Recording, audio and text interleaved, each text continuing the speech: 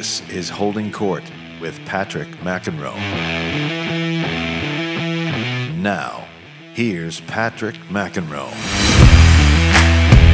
All right, we're getting set for the Australian Open, just a couple of days away now. They had to cancel play for a day because of a positive COVID test with someone who was a hotel worker actually tested positive.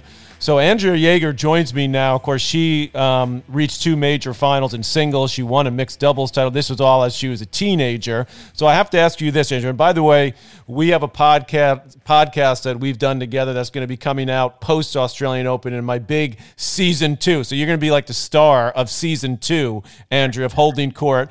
But I want to ask you about the Australian Open, how you see it, and also just how you see how the game has evolved since you, as a teenager, got to 2 in the world to now sort of the level of play that you see on TV in women's tennis. And thank you for doing this, by the way.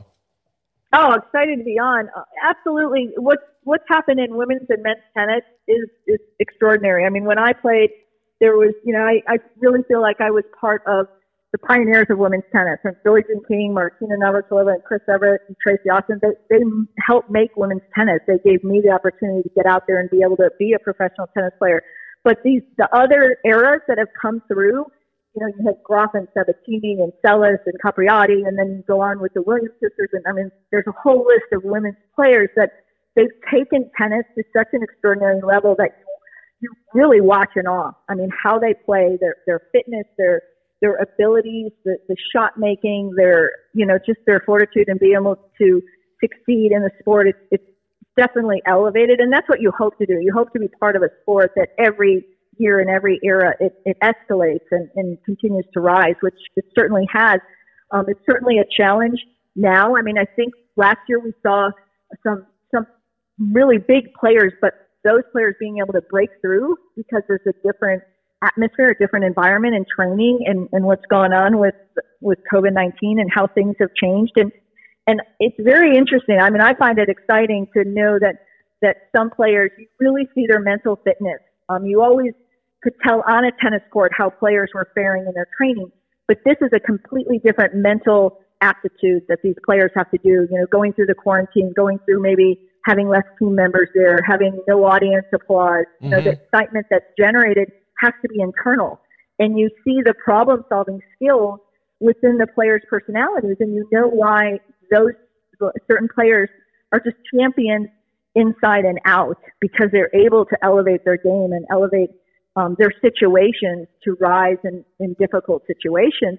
And that's what's going on now. I mean, temperaments, maybe flaring on the inside because they're not used to their comfortable environment to succeed. And professional athletes, they always have a certain bubble of their environment. They're always, the world kind of gravitates to them and supports them in everything they're doing. And this is different now.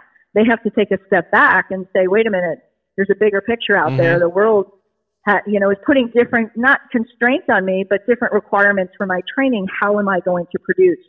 So I really find it fascinating to see who is going to come out, because you can just tell the inner drive within someone. It has to be combined with an inner peace to be able to handle these situations. Interesting. Inner drive and inner peace. I like that. So when you were growing up and you dominated the juniors, then you went right into the pros and basically started dominating in your teenage years, 16, 17. Why is that so difficult now? I mean, we did see Capriati was able to do that, years after you. Obviously, Sellis, Venus, and Serena, they were teenagers, but now it's becoming more difficult to go that far. Obviously, you got Coco Gauff and Sofia Kenin, who is a little bit older when she won the Australian last year. But why is it, in your opinion, so much more difficult for that teenage phenom now, even in women's tennis?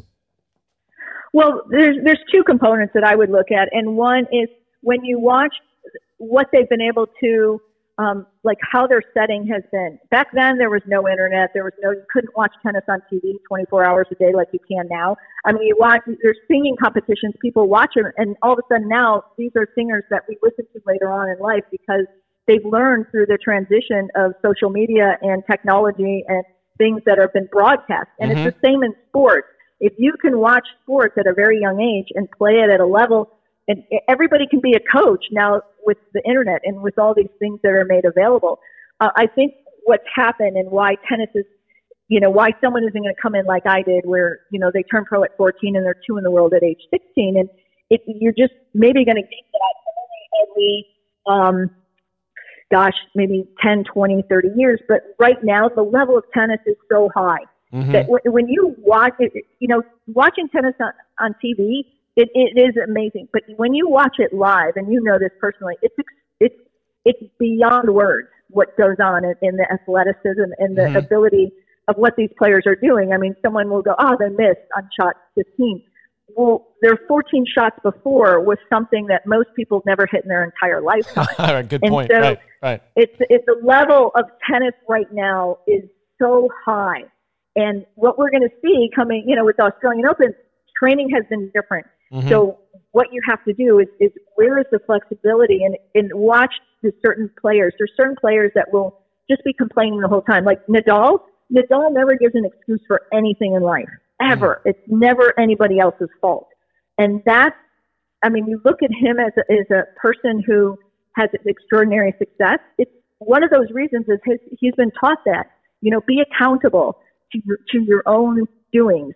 And that has really helped shape him as a person and a player. And that's something that, if I was training kids in tennis or in life in general, that's something to learn from. Watch his, he always goes out there, and whatever the situations are, he still was responsible. Whether the balls are different, the courts are different, the training's different.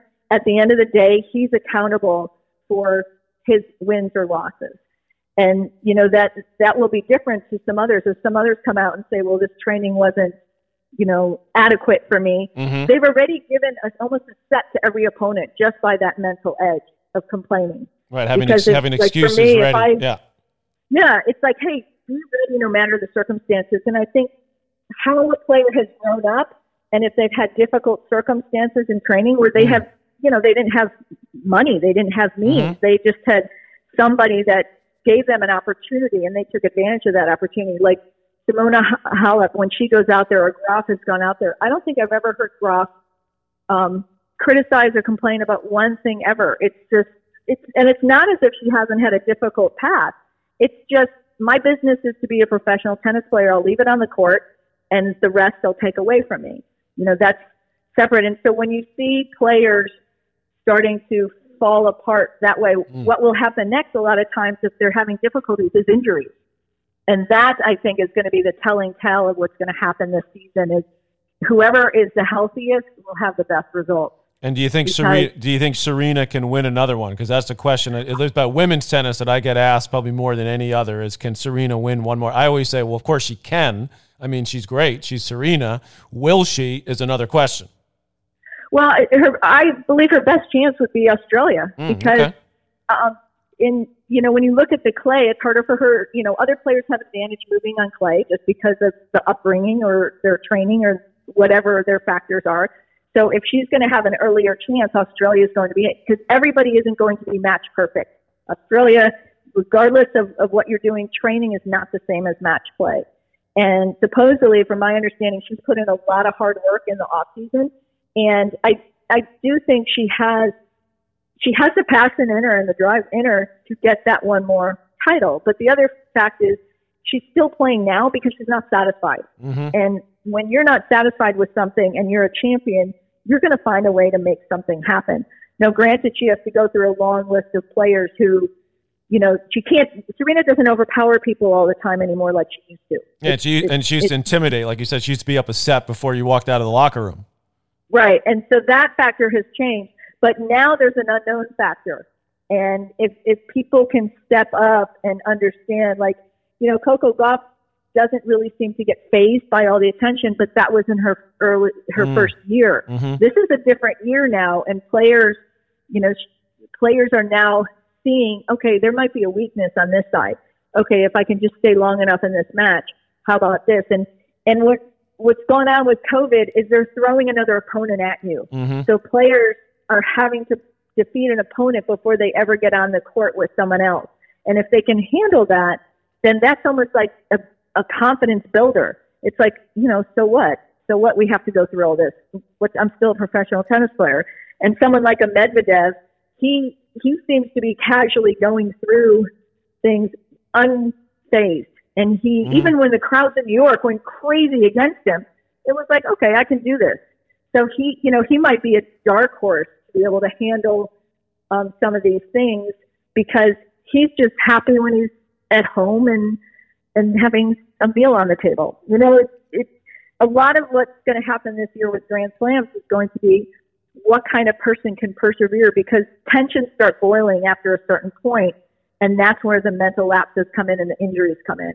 Very interesting. I mean, Andrea, listen, if you ever get tired of saving the world with your Little Star Foundation and all the things you do, come join me at ESPN. I mean, I just put you on and let's go. I mean, you're breaking it down like unbelievable. You haven't been around. I know you followed tennis, but listen, I appreciate you doing a little Australian Open preview. We have a podcast coming out in season 2 of Holding Court with your life story and starting in tennis and what you've done. So I appreciate you doing both with me, and I look forward to checking in with you throughout this tennis season. Thank you so much. All right. Thanks so much. Thanks for all your reporting on tennis. It's the great game of tennis. Here we go. Another year. I love it. You got it. One more year. Andrea Jaeger, everybody, on Holding Court. Holding Court with Patrick McEnroe is powered by Mudhouse Media.